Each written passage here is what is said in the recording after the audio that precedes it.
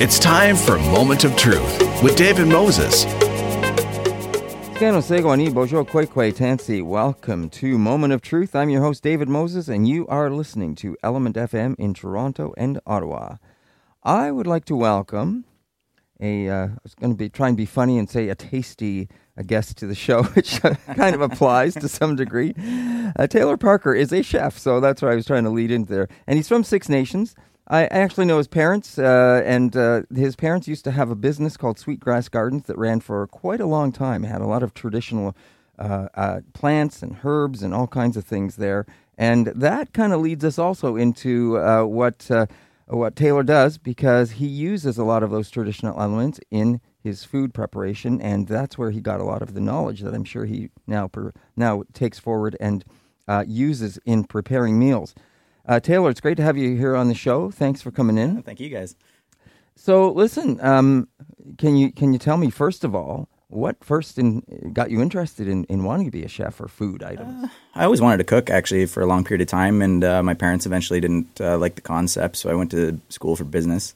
Ended up, running around, doing a lot of side projects, doing a lot of cooking in my spare time, hobbies, all on the side. Eventually, I wanted to take it to another level, which was after, just growing up in a small town, wanting to kind of go branch out and do something different. Came to Toronto and then just wanted to find a way to fast track, which was work with everybody who was the best. So doing a lot of research and then showing up and then just working twice as hard as everybody else. Mm-hmm. Now, what did you find when you were going through that process in terms of the approach from, say, a traditional way of applying some of the herbs and things that you were grown up with, that you became familiar with, and with the kind of things you found in Toronto? I always wanted to. Actually, I made the plan before I even came here, like 7 years ago, of what I wanted to do and how I wanted to achieve it. It was a matter of doing all the groundwork to be able to get to the point where we could start expressing it, where we could be doing private dinners, where we could introduce other chefs and allow them to also use these ingredients based on where they come from. Just draw a line across the equator, which was something my parents taught me about, right, in terms of what plants are native to North America and what plants, if we draw a line across, are native over there. So we take their ingredients and infuse them now, so it allows other people to express themselves differently as well, right? Instead of where they're traditionally from, now they can traditionally say they're from here, using North American ingredients, so creating unique dishes as a whole, not just... Can you give us a brief example of what you're talking about there? Yesterday we cooked a mousse, actually. We did it with, again, something a lot of this stuff isn't written down, so a lot of it's experimental. So compounding experiments. But I did a mousse dish for people for the Toronto Food Film Festival. And we did it with, we had bergamot stems, rose hip, and what else did I add in there? A few other wild berries, actually, that we foraged right off the property from back home where Sweetgrass Gardens used to be, and creating something truly unique and very extremely tasty without even having to really understand what was going on, and allowing my chefs, the other chefs I was working with, to do the same thing and saying, hey, create something. We have all these unique ingredients. If you guys want to experiment, now's the time.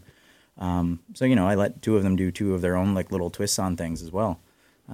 But again, we just make it tasty. That's our job, though, as a chef, right? So whatever the product is, whatever the outcome is, it's always going to be unique. So you moved to Toronto you had this definite idea in mind, obviously, from what you were saying about what you wanted to do. And now, obviously, it sounds like it's been successful for you, because it sounds like you now have people working. You're working with people. I don't know if you want to say that you have people working under you, but certainly you're bringing other people along. Small network of properly trained, highly skilled professionals where we do profit sharing, essentially. So if somebody pulls in a contract, we go 10% goes to whoever found the contract, and then whoever works that day money just gets split between everybody. So there's no real, we can always bring in the most talented people because we have money to pay them, and I get paid equally just as they do. That's interesting. And that sounds like it's been working well. It's going over well. If we're an industry that's very poor, that can't afford to pay cooks and chefs, and I look at the industry, how they're constantly trying to find people, I never have to worry about finding people. Right. I just put up a post and say, hey guys, we have X event. I need 2 people here, 2 people there, and everybody shows up. That sounds like a great idea. Yeah. It's like pretty much bringing the Indigenous philosophy of community right back to business, right? Yeah. And of course, it also saves you a lot of overhead, a lot of paying for salaries and all of those kinds of things. So it sounds like a pretty smart business approach. Yeah. Now, when you bring in these other people, are many of them up and coming Indigenous chefs, or are they media? Does it matter who it is? Best of the best in the city. It's Haudenosaunee is all people, right? Not just Five Nations, right? We buried everything underneath the Tree of Peace to invite everybody else to join us as well in peace. So I have a tattoo on my arm. Actually, it was peace amongst all people through food. Right? Doesn't necessarily have to be Indigenous, but the message is if we can get all of these properly trained chefs who have their own voice as well on board with experimenting with other ingredients and allowing them to expand the knowledge, we can actually start seeing some of these plants come back instead of farming all these products that are technically not from here either. Right? Do you have a specific area of expertise that you particularly enjoy working with in food?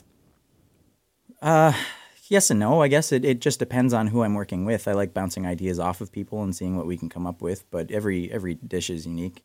Every time we do it, it's going to be something different because we get things from family. If my cousins go hunting and they happen to have deer at home, right? We stop selling menus because of that reason. You can't sell some of this product, but people can buy a ticket to their own event and they can sample a lot of different things. So sometimes people will say, oh, I want a 5-course, and if I write them a menu and I can't guarantee that, well, now I'm paying a lot of money to go source product. Sure. Which, again, is now a farm product.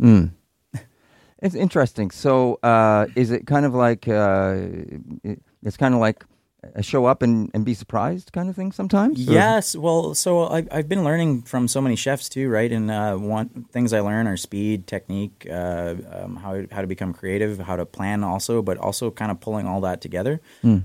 So yeah, a lot of it is like we look about a couple days before we gather everything, see what we have, and then we have to be creative in a short period of time.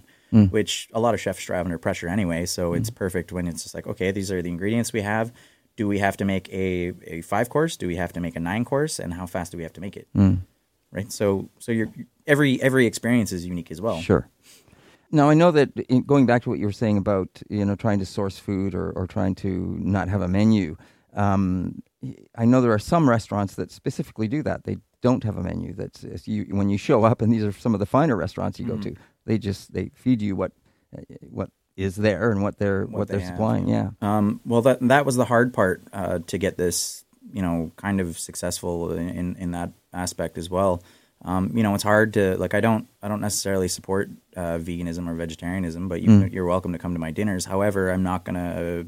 I can't. It's really hard to go outsource and find more product. This is the product we have. It has to be split amongst everybody equally. If you don't want to eat the proteins, or you don't want to whatever, you can ask your fellow neighbors if you can eat their food. But sure. But I stopped wearing chef jackets to my dinners as well because it's about wearing a chef jacket and having people sit down at your dinner. There's a separation, right? But we're all the same people. I just happen to be better at cooking food. I can't be a doctor, but if we can all sit down at a table, right, that separation shouldn't be there either, much like our food. 150 years ago, you couldn't just say, I'm not going to eat meat and live in Canada. Right. True enough. So the business you have, this MT Hospitality Limited, that's the business I'm assuming we were talking about there earlier, correct? Yes. And how long has that been running for? I've had it now about 3.5 years. Okay. Yeah. And it's growing? It's working well? Yes. So we just started expanding and launching and bringing in my other extremely talented people who work alongside me. They all have some sort of branch off of other company or themselves. So we've just been building a community of small companies and helping each other, right? So if I have extra work and I can't take it on, I can always pass it on to somebody else who has that same knowledge or same expertise or even better than mine and not have to worry about it running smoothly. Now, I noticed that also from the description of the business that it says small, intimate, or large events. So I guess, obviously, with the way you have this set up, that if you need a lot of chefs to come in and work a large event, then you just put that call out and you're able to fill that need. Usually very, very fast, yeah. Yeah.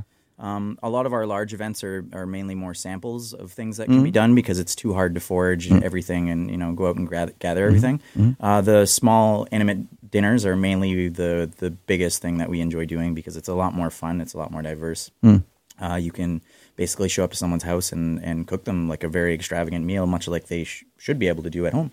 Yeah, pretty cool. Yeah.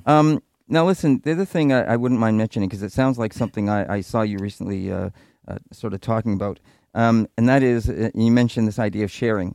And, of course, in Southern Ontario, Haudenosaunee territory, it's the dish with one spoon. Yep. And I heard you talking about that in terms of that sharing. And I think it's really interesting how in the conversation I heard you mentioned that it's one spoon shared.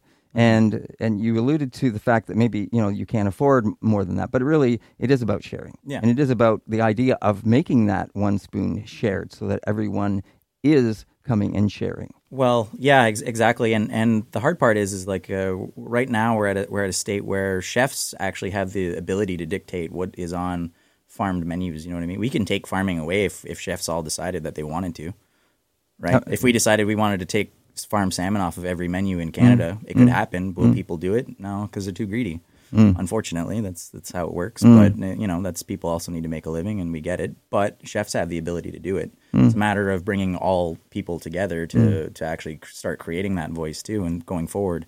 Will I see it in my generation? Probably not. Will my son see it in his? Maybe. What? So looking down the road for the future in terms of either food preparation or just in the way the world is changing. What do you see happening in your particular area of? A lot of chefs are going to have to start getting back out in the gardens earlier. So a lot of them work most of their lives and then turn around and find all these unique ingredients later on, and then they start building gardens around like some of the most popular restaurants in the world. Right, they have their own gardens. But if we can start getting plant knowledge into some of them at a younger age, or even, which is why I started working with a lot of executive chefs all around the city, anybody they can work with, maybe they might teach them something. Maybe we start teaching them a little bit of things to get them going. Maybe we get them interested, get them outside. Once they start playing around with ingredients, right, then they can start actually figuring out where their food comes from and what they're actually using. And if we can get that to happen, it'd be great. But that'll be, what'll start making food changes and food waves in, what we're eating and how it's processed. A couple of things come to mind as you were talking there, and one is sort of unrelated, but let's go with this one first, and that is how easy or difficult is it for a chef to find work? In the city, if you're good, it's not. You can get a job tomorrow. You can call pretty much anybody if they're looking for a cook. You know what I mean? Especially if you have a half decent name and you're a hard worker. It's extremely hard to keep them because there's not a lot of money in Toronto. Sadly, there's so many restaurants with 300-seat restaurants. There's so many places who also don't have a lot of skill now, especially with the whole freelancing becoming an option. If you're good, you can freelance and make more money than you are working in a restaurant. So why do people want to do it? Right? Now, that's interesting what you just said there about cook versus chef, I guess, and that delineation or the description of each. I remember I was in theater school a long time ago, and they had someone brought in to talk to the students about what they want to do. And they said, how many people, this was theater, so they said, how many people want to do Shakespeare, and all these hands went up. And the guy said, if you end up doing 20% of what you want to do in this line of work, consider yourself fortunate. Is the cooking or world the same in terms of, trying to get something that you really want to do versus what you have to do to survive? I suppose so. I guess, again, it comes down to oversaturation. We have too many of something, and people creating demand creates, where the money goes. It's kind of sad, but to say it, like, we almost have to go back to treating full adults like children and taking that away from them. Taking the ability to pick and choose what they want. You get cooks who show up and they say, "Oh, I want this," and then people are inclined to make it because of fear of a bad review. Right? Which, again, affects their money, affects their livelihood, so they do it. Right. But for cooks, I watch some of my very talented friends who've jumped around from places to place who just get bored because they're still cooking the same stuff, just in a different place. Yeah. It's like, how many types of mayo can you make? Right. there's the one mayo, and then you can make it into anything you want. But Yeah. it's just like that's consistent for a lot of cooks in the city. Yeah, I just thought of something as you were talking there, and I'm wondering, because of the line of work you're in, food, and everyone loves to talk about food and meals, and their mom makes a great dish or something. Yeah. And these, a family, of course, has their own traditional or the special meal that they make and that kind of thing. You must get this all the time. People talking to you about, my mom makes this, or somebody, my dad, somebody in the family makes something. I guess what I'm going for is, how often do you hear, or are you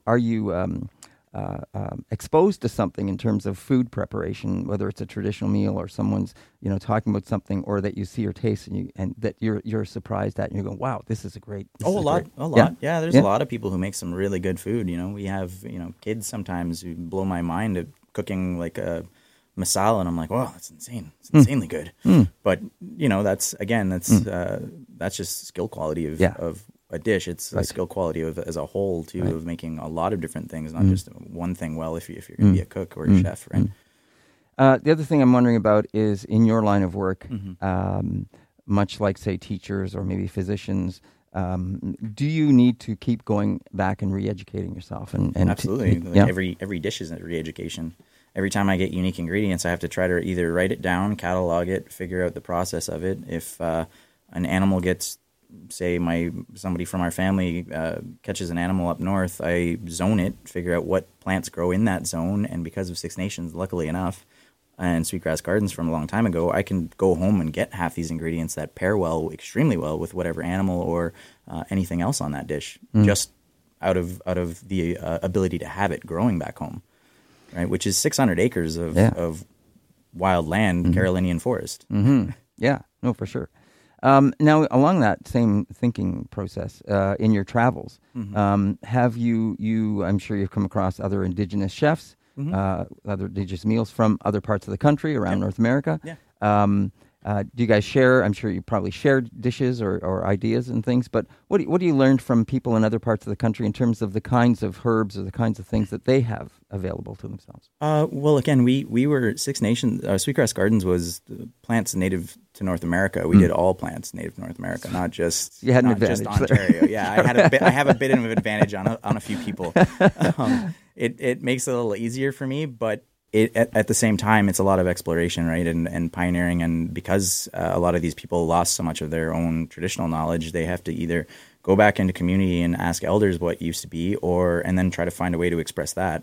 I take corn soup, for example, from the reserve, and I just make it upscale. But that's something that never used to happen, right? So playing around with a lot of ingredients and trying to find balance, but also trying to treat the product itself with respect. For when it gets put on the plate, right? We don't want to just not use up the whole animal, which would be, traditional Haudenosaunee is using the whole product. So you're listening to Element FM, and this is Moment of Truth, and you're listening in Toronto and Ottawa. My guest is Taylor Parker. He's a chef now living in Toronto. He's from Six Nations. His dad and mom owned a place called Sweetgrass Gardens, and that's where he did get some of his traditional knowledge in terms of herbs and those kind of things that he can apply. And as you may have just heard, he had a bit of an advantage from other chefs because they had so much at Sweetgrass Gardens available to him. He has since gone on to start his own company. It is called MT Hospitality, where he brings in, and it's kind of like a freelance kind of thing, where he brings in other chefs when needed.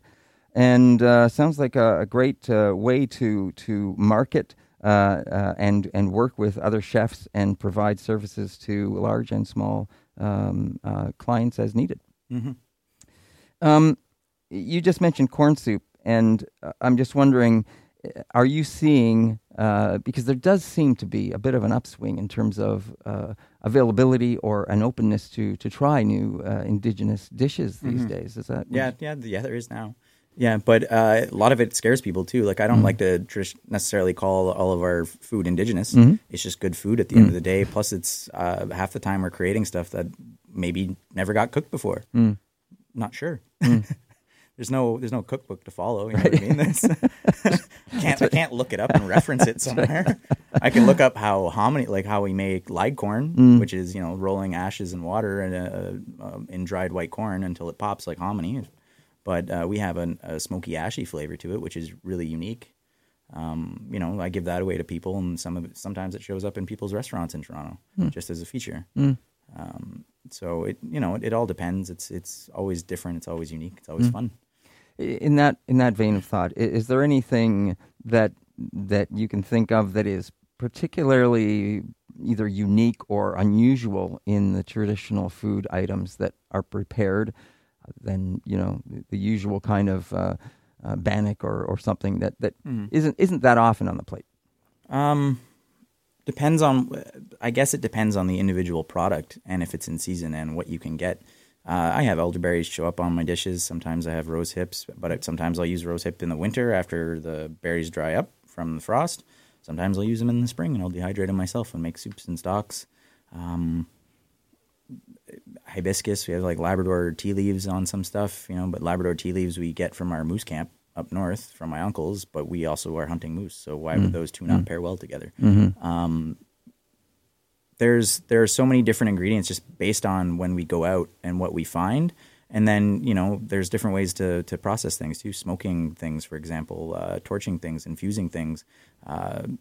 Cedar, sweetgrass, and sage can also get used to literally just spice smudging and infusing it. Say we want to make desserts.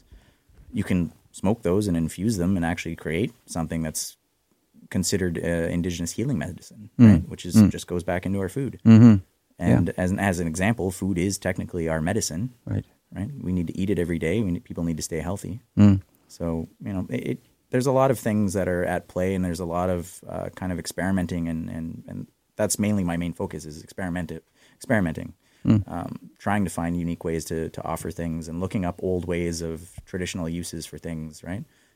Wild ginger, whatever we root up, wild potato here. Which is, the Jerusalem artichoke. There's a lot. When you say that and say experimenting, I remember something from when I was a kid, and I don't know if they're still around that much, or I know there's a certain time of year you can get them. Those like puffball things, Yeah. What are they? Is that? Off the top of my head. I used to kick them when I was a kid, and mushroom. I think you're thinking of the mushroom. I don't know. It's a ball, and it's full of powder when you kick it. But I know it's poisonous. But I think there's a certain time of year you can eat it or cook it up or something. Anyway, it just came to mind. The other thing, when you said music or medicine, I was thinking of Derek Miller song. Music is the medicine. Now, when I specifically wanted to point that out because, of course, your dad is a musician. He's he plays saxophone. And jazz instructor in the Marine Corps for a long period of time. Yeah. So I'm wondering, does music play a part? I'm sure all chefs play a lot of music when they're preparing food. But somehow? I listen to a lot of funk music when I cook food, mainly because it keeps me calm. It's not overwhelming. I don't get irritated. I don't have to go change the songs all the time. I can literally just put on a 70s funk playlist and let it run. But yeah, that coming from that appreciation for music also coming from my family as well. A lot of singers on my mother's side and a lot of musicians on my dad's side. Right? So, it's fun. It helps me anyway. Right. Okay. Yeah, good idea. Now I remember my mom years ago had chickens. Yeah. And I was very surprised. Free-range chickens. They walk around. And I remember them picking up like huge spiders and just, eating them down. So really interesting to see what they eat, like you said. Yeah. But in terms of that, do you notice a difference in terms of the foods that are allowed to either be free range or, traditional, like you mentioned, hunting bear, that are that or commercially bred? And in the preparation, and what do you try to find for 100%? The animals themselves are 10 times tastier. They're not processed, right? But your ability to actually feature that product itself, and where it comes from. So you can also feature a region based on where you're getting the animal, right? So if we bag a turkey up north, it's going to be different from the ones from Six Nations. But pairing it is what really makes it stand out. Right? What is it eating? What's this one eating? What's that one eating?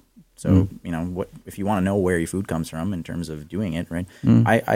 it's even hard too, right? It's hard for a lot of people to get out and actually understand. And I see why the farming's a thing, but also look at veganism, right? Veganism's the polar opposite. It's still terrible for our environment, right? People will probably tell me to How so? tell me I'm wrong, but can you explain that a little bit? Well, look at all the mass farms we have to create for vegetables that aren't native here.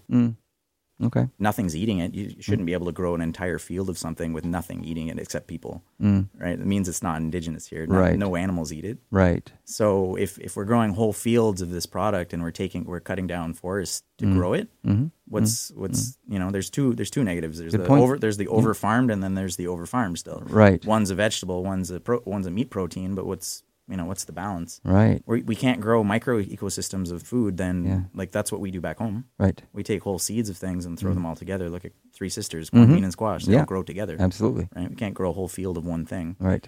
Terrible for the environment. Right. Right. Good point. Okay. So animals. We talked about the animals and the either being in natural environment. You mentioned bear, and you mentioned hunting bear. So I had heard moose. Yeah. Okay, but I had heard sometime long ago that from someone, a hunter, who said it's actually better to hunt an animal with not shooting the animal. Because it doesn't shock the animal, or it doesn't. Yeah. Well, my uncles have been hunting for a long period of time, so they taught me a lot about hunting and in terms of how you should treat animals. And if you do shoot something, it's about not just getting overexcited and trying to take it down. If you have a shot at it anywhere, right, then meat tenses up. If you can't drop an animal with one shot humanely, right, then don't do it. Right. So they'll go out sometimes, and they'll even tell me, they used to tell me stories. Like, yeah, we saw a bunch of moose, but we never shot one. Well, why? Because we couldn't get a good shot, right? So that's also coming down to the indigenous way of thinking, which is treating animals with respect, right? Everything has respect. If it's going to give up its life for you to become its food, you should treat the whole animal with respect, which is why we use up the whole product. Yeah. Right. And do you think the farmers still go out with that same approach these days? I'd hope so. Yeah. But that's perspective of each individual, not one, of course, one society. Yeah. Right? We're a whole culture and community back home. We're taught that as children before we even go off to high school, which is off the reserve. Yeah. Pumpkin, always a big deal. Pumpkin desserts, squash. Yeah. All kinds of fun stuff to play around with. Do you have any special dishes you prepare around those items? A lot of squash recently.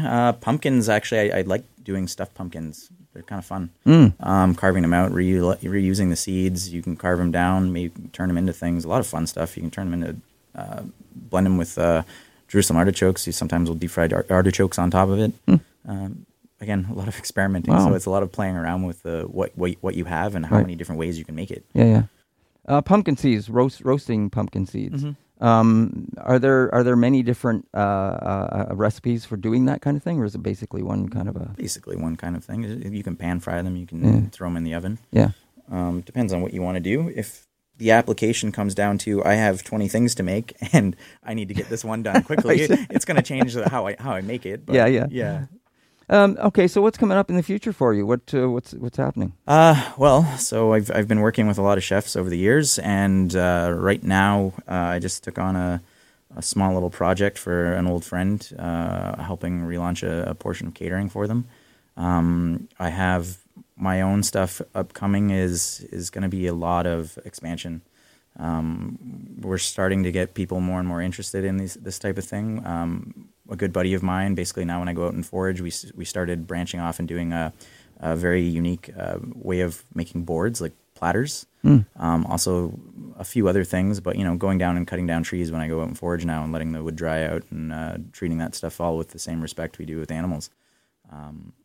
We have a lot of unique things. Again, our whole company is based on uniqueness and not just mine, but other people's individual personalities and what they can do as well, what they have to offer, and allowing them to explore their own creativity. Right? It makes everything a little bit more fun, makes working together a lot easier. If some person has a different way of learning than I do, well, allow them to explore it. Right? Instead of just saying, well, this is the only way, which is why I don't really like to follow menus either. And I can't even say that I would be a traditional chef in terms of, what is traditional, what is like French fine dining, but I took the approach of we don't live in France. why are we cooking French food? Okay. As valid as any. Yeah. Listen, is there anything else we haven't touched on that you feel is important to mention? Like a lot of it again is just creating unique experience. If we can create unique experiences for more people and just get the education out there, that's more or less all that needs to happen, right? It's just knowledge and lack thereof it, or lack of willingness to explore it, right? It's not that a lot of people won't do it; it's just a lot of people don't know about it. Right. Right. Listen, in case we've sparked the imagination of some people, or they would like to get a hold of you, how can they reach you? They can email me, taylor.parker@mthspro.com. Okay. You have Facebook, or are you on social media at all? Yeah, I have Instagram as well. It's Turok, Turok, Parker, Parker. Turok being I was a video game nerd as a kid. Turok being the dinosaur hunter who was indigenous. Okay. Great. Listen, Taylor, we will have a link once this is aired. It'll go up on our social media, and we'll make sure there's a link there that you get and that people can link onto as well if they're interested in following up as well. Yeah. With you as well. Listen, it's been great having you on the show, and I appreciate you coming in and sharing some of this story and some of these tantalizing ideas of how to approach food and what you're doing. It's great. Also, and we wish you all the best success in the future. Yeah, thank you. So miigwech and nyawa go for coming in, and hopefully we can next time when you come in, you can bring some food for us to try. I can always bring food. That's never an issue. All right. Nyawa. Thank you. That is my guest today, Taylor Parker, here on Element FM and Moment of Truth. I'm your host, David Moses. You are listening to Element FM in Toronto and Ottawa. Don't go away. We're coming back with more right here on Element FM. And welcome back to Moment of Truth. I'm your host, David Moses. You're listening to Element FM in Ottawa and Toronto, 106.5 in Toronto and 95.7 in Ottawa. And of course, you could be listening on the Radio Player Canada app anywhere across the country. Just type in 106. Just type in ELMNTFM and go to Ottawa or Toronto. Click on your choice, and you can just follow the directions there, and you could be listening in no time anywhere across the country. I'd like to welcome a very special person to the show, Cliff Cardinal. He's a writer, performer. He's known for his black humor, and he has performed his solo plays Stitch and Huff. They've won numerous awards. He's performed his music in 3 continents. He's developing his new works at the Video Cabaret, where he is the artistic associate. He's also a graduate of the National Theatre School of Canada. Welcome to the show, Cliff. Thanks, David. Thanks for having me. Hi, everybody. It's a great pleasure to have you here. And, you know, I saw a recent production of yours, Too Good to Be True. You saw that? I did. Oh, thanks. Yeah, it was great. It was a lot of fun. And I like the staging. I really like the use of lighting and how you were able to do those vignettes and things. So. Well, that's very much in the style of the company that I work with, Video Cabaret. They've been engineering that style of staging since let's call it 40 years. They've been working on that. And that's just being a student in the arts and growing up in Toronto, having dropped out of high school at 15, and I just wandered into the back of this bar, and they were putting on these plays. And so that comes after, that was about 20 years ago now. And so that's 20 years down the road of being a student of theirs and working with them. Right. Well, good. That's great. Of course, just to clarify, you're also the son of Tantoon Cardinal. So. That's right, and wife of Sage Paul Cardinal. She's in the studio with me here right now. You remember her? Remember Indigenous Fashion Week Toronto?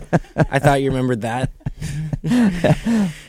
That's great. I'm glad you clarified that and got her brought in. That's right, and my mom, absolutely, yeah, Mom, check out Stumptown. It's on a major network in America. It's very, very good. It's a violent TV show starring guns and my mom. Okay. I've got a show too, dude. Actually, I've never. Yeah. So listen. No, that's great. I don't mind. The other thing, that is, I think, of interest is that you're from the Pine Ridge Indian Reserve. Yeah, I love my family out there. Getting to know them better, and they're good ceremony people, and they're just it's really great to get out there once a year and and be home and be around people who look like me. Oh my God, it's amazing. Yeah, we have.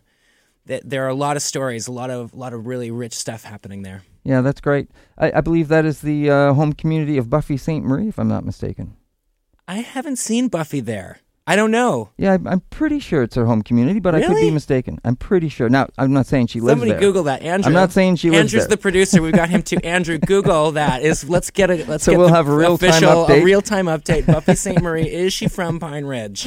And if so, is she related to me?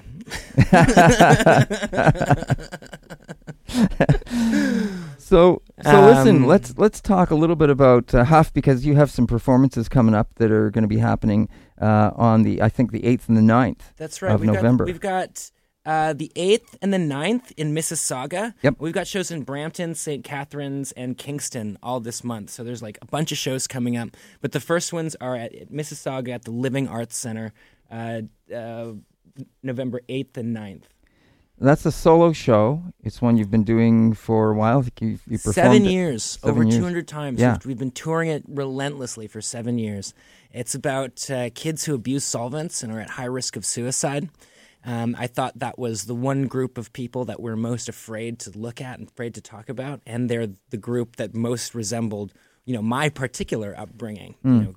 Growing up mostly in urban settings, but still an Indian. Yeah. And so I wanted to make a play where we could really imagine that experience, really empathize with that experience, and go through it as best we can. I mean, knowing we'll never understand, but we owe it to each other to try. Yeah, that's great. So can you, I think it was, take me back, will you, to when you first thought, hey, I think we can do this, because it was a big step to do that, right? To bring that the kind of stuff you're doing on stage and talking about. Well, I worked on it. It started as a short story in 2005, and I worked on it as a draft, but didn't really get a lot of traction with it anywhere. And then in 2011, I did my first play, Stitch, that Kara G was in. And Stitch went really well, and it kind of introduced me to the theater community a bit, and maybe made some people turn their heads this way. And I started telling people about my next play, Huff. And one of the people I told was Patty Shaughnessy out in Peterborough, and she was running the Odeman Gizis Strawberry Moon Festival out there. And she goes, "Great, I'll book that for next year."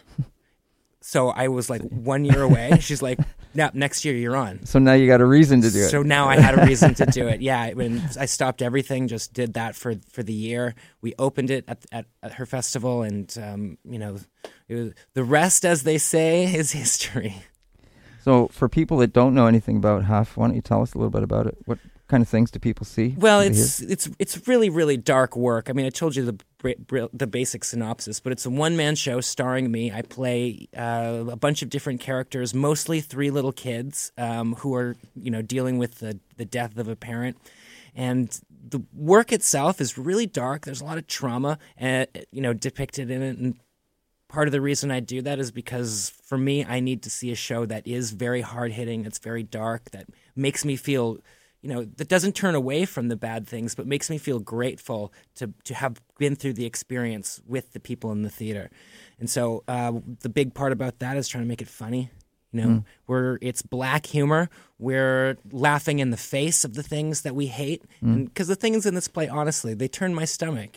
But we'd have to go into those really hard places with love. Yeah, and having said that, are people leaving uncomfortable in a good way? I hope not. Yeah. I think that my objective is to make them leave with hope. To go through these things as best we can, and to imagine them, and to afterwards feel grateful that we came together and did that together.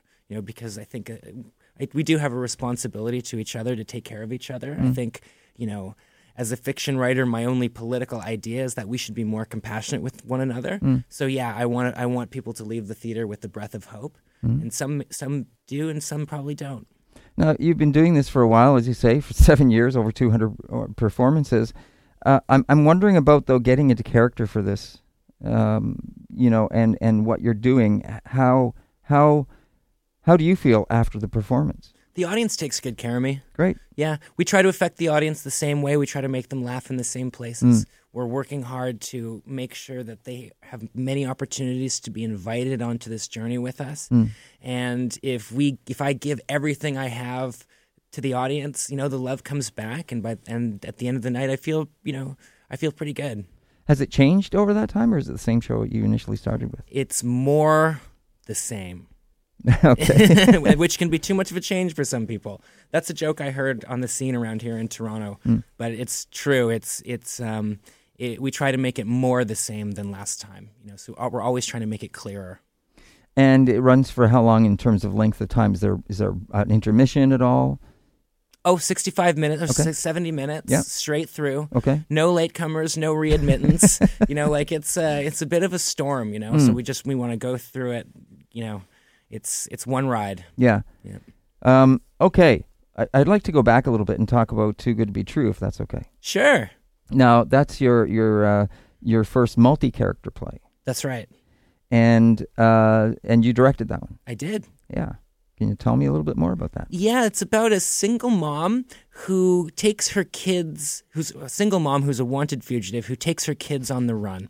And the play is their last hour together before the police break up the family, and it's a comedy. And so we were really lucky. We had great performances from Sherry Miracle, Ryan Cunningham, Patty Shaughnessy. It was in the grand tradition or the style of video cabaret. My wife, Sage Paul, did phenomenal costume designs. Sage she's just got a great style. There's a violent politic to her work, but also there's a quirky sense of humor. And so, those two dynamics are really, really strong in her work, and they were really strong in our costume design, to the place where they enhance the performance rather than, take away from it. And that's what Video Cabaret is about. It's about, we've got a performer telling you the truth, and the way that light hits the costumes and the prop and the story and the line, it weaves a spell. And so that's what we were trying to do with that work, and we had some great performances. And the other thing I'd add to that is it's not a huge space. So making use of those very sort of focused areas really helped in terms of the placement and use of the stage. Yeah, the company, we loosely call that like precision lighting in a black box, and that's something that has been developed for quite a long time. And that's the kind of precision that to have a close-up in theater happens through these emotional texts when the argument is being displayed, through the proper poeticism, and the person is bringing it off. It's like it's not the actor in front of you. It's John A. MacDonald. It's Wandering Spirit. Because Video Cabaret, they're known for history plays, Michael Hollingsworth's history plays, and their dedication to that style was something that I was able to, piggyback on in our last production, and learn. Because Michael and Deanne are my teachers. They've handed the style to me as best they could and as best I could receive it. So there is a real theatrical tradition that came to that moment that you saw, with my words and that style. Yeah. Is that going to have a new life? Is it going to go on? Have you got any plans for it going anywhere? I would I'm going to keep developing it. I want to, keep working on the script and making it worthy of the performances and worthy of the production. I have another thing. Can I tell you about it really quickly? Absolutely. It's called Cliff Cardinal's CBC Special. Okay. And there's no CBC Special, just so you know. But the idea is that it's a collection of my stories and songs. I'm also a musician. Yeah. Got a band. We were going to get to that. Yeah, great. Yeah. And we just opened that show at SummerWorks this year. And so since then we've had a bunch of productions. We've got a tour coming up, and so I've got that other show of stories and songs that I've been developing too these days. And that's coming up. The next one, I believe, I don't know if this is out yet, but it's in January in Calgary at a certain festival that will remain nameless at this particular moment. Okay. Oh, and also my band, Cliff Cardinal and the Skylarks, we have a show on December 4th at the Horseshoe as part of the Red Review. Great. So please check that out. We're going to we're releasing new music and stuff, and yeah. Well, now we're on to the music. Let's stay there. Tell us more about the kind of stuff you do. Well, I kind of tell. I've got my aesthetic of sort of dark and catchy, songs, and we put it through like a reggae ska sort of pop vibe. So we get people dancing and laughing, and then thinking, "Oh gosh, that was really dark. What we're dancing and laughing about." We like to make twisted jokes, but really, it's about having a good time. It's about just coming together and laughing and dancing. So this is not a mistake. That was It's the on first Spotify? album on Spotify, on wherever music is streamed. And we have another album coming up really soon called Hard Way. It's done. We're just, we're just releasing it, so that we create as much of a splash as we can. So then what could possibly go wrong? This is already out? That's what it was called. What could possibly go wrong? Well, the title might suck. Yeah. I mean, because it really, after working on it, after finishing the album, it really was more, it changed in our minds and our hearts. It was less of a joke and more something that we'd earned. I just want to interject and tell everyone that you're listening to Element FM, and this is Moment of Truth. I'm your host, David Moses. My guest is Cliff Cardinal, and as he so kindly pointed out, his wife has also joined us in the studio, Sage Paul, and she's just sitting there quietly in the background as we were carrying on. Which is not like her, I will tell you. Ah. Okay. We're talking about Cliff and his play, Huff, but more than that, we're talking about his music. We're talking about his CBC special, which is not a CBC special at all. That's right. Sponsors, broadcasting partners need not worry. Well, they might have something to say about that. I don't know. You know what? Can you imagine being sued for like trademark dispute by Canada's national broadcaster? I do imagine that. Yes, it would be good publicity at the very least. It might be good publicity. It might just kill the work. Who knows? Who knows? God bless us. I'd love to be, interviewed there. And so the other thing about Huff, which we've been talking about, it won the Buddies in Bad Times Vanguard Award for Risk and Innovation.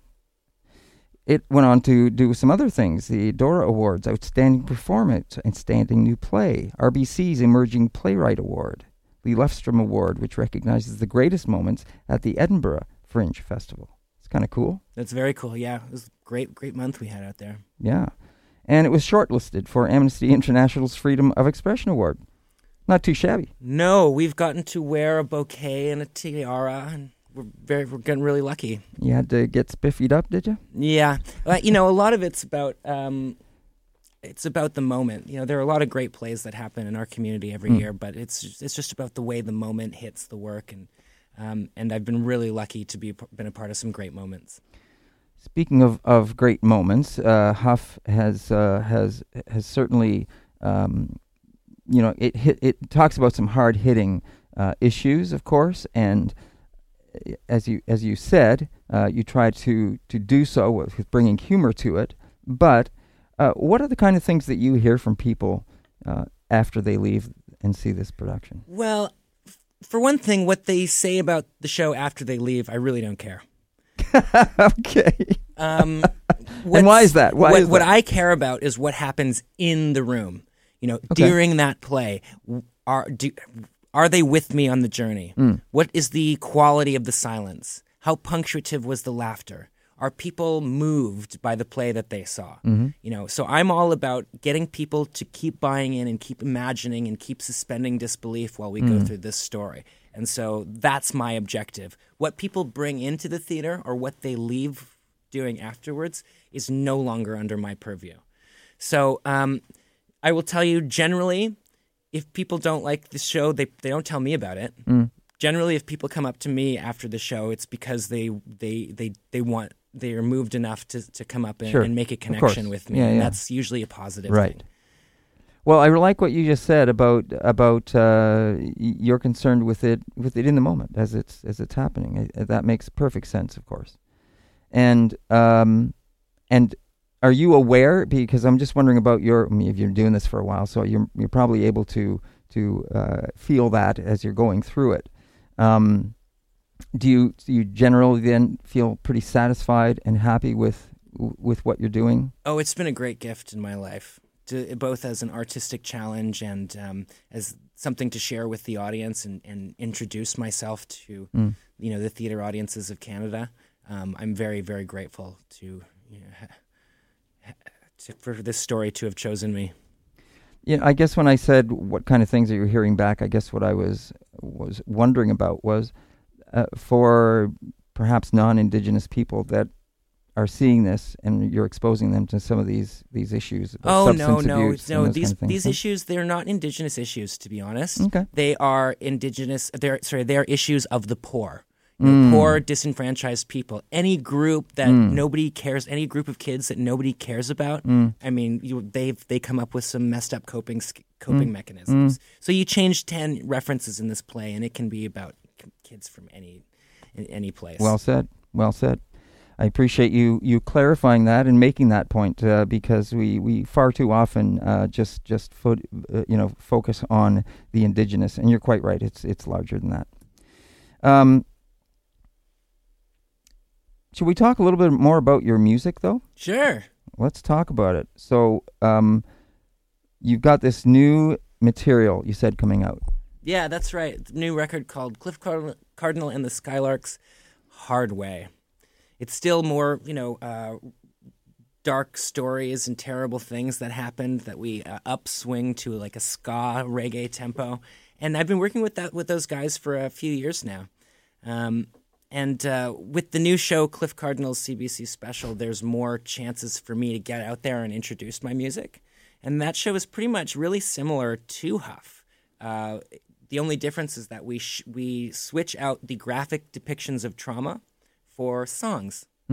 And nobody misses them, really. And so that's really great to be able to. I got to tour the Northwest Territories, singing songs. We got to sing my songs in Mexico, in Ottawa this year, and we're really looking to find our audience for the people who like my kind of stuff. Now you just mentioned touring, and there's information that says you've managed to perform your music on 3 different continents?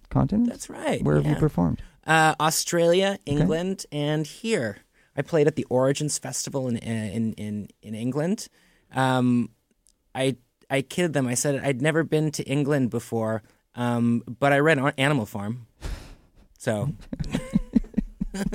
And did they appreciate that? They did. Actually, they did. Yeah, I got a good chuckle out of that. And also, we played at a bar in Australia and at a youth correctional facility. Sage and I both went down there and met students, chatted, and had the honor to perform songs for them.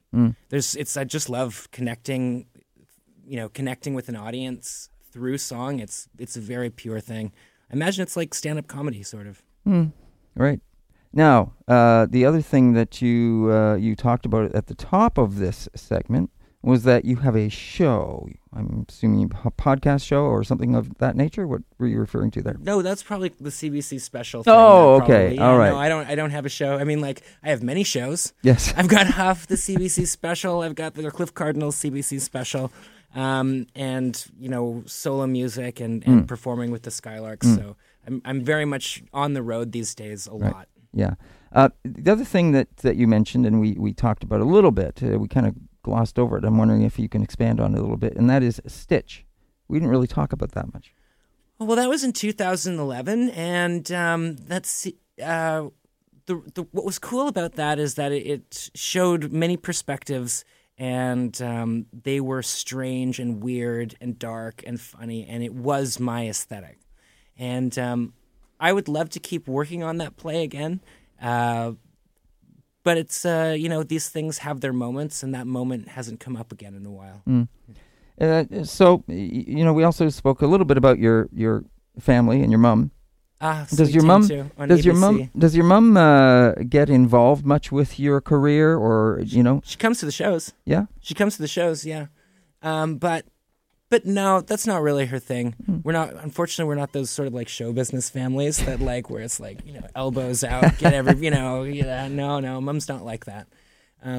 And I never wanted to be like that either because I always wanted to be recognized aside from my mom. Right. I don't want to just be Tantu's son. Of course. So far it hasn't happened. Yeah. But yeah, no, and I got that sense, which is why I was asking, and if she was help guiding you or anything like that. But it sounds like you're just what I share with her is her rigor. Okay. and her discipline for the work. She's a hard worker. She trusts, what's happened. She trusts the moment like no one I've ever seen, and so I'm very inspired by her. I was able to see myself as an artist because of her, but it's not because she's straight, strong arming producers and stuff. Yeah, right. Understood. Well, listen, we're almost out of time, and I want to just come back to talk a little bit more about giving people dates and times and those kind of things for your upcoming shows. But before that, if you don't mind, for someone that might be thinking about coming to see the show, right, Huff, at the Living Arts Center on November 8th and 9th, what would you say to those people, or any other time that people might want to come and see your presentation? If you want to come and have a good time and laugh in the face of ugly then come down. And if you don't want to do that, maybe see some things that are a bit ugly, then hey, stay home. See Cliff Cardinal's CBC special in 6 months. Okay. So once again, that's Huff. It's going to be performed on November 8th and 9th at the Living Arts Center in Mississauga. You can catch it there. You said there's other dates We as got well? shows in St. Catharines, 21st, 22nd, 23rd. Of November? Of November. Okay. And then we're in Kingston from the 26th to the 30th. So lots going All in on November. Southern Ontario right now. First up, Living Arts Center, 8th and 9th. Yeah. And that takes care of November. Did you mention something about December? December 4th, the Skylarks are playing at the Horseshoe. Right. And I'm also coming to Winnipeg for the Thin Air Writers Festival. And that is? The 6th? Okay. I In think. December? It's like a week and a half in December. It's a great time. And what did you say about January? Was that the CBC thing again? Yeah, that's right. To a certain arts festival in Calgary that I don't think has done their press release. Okay.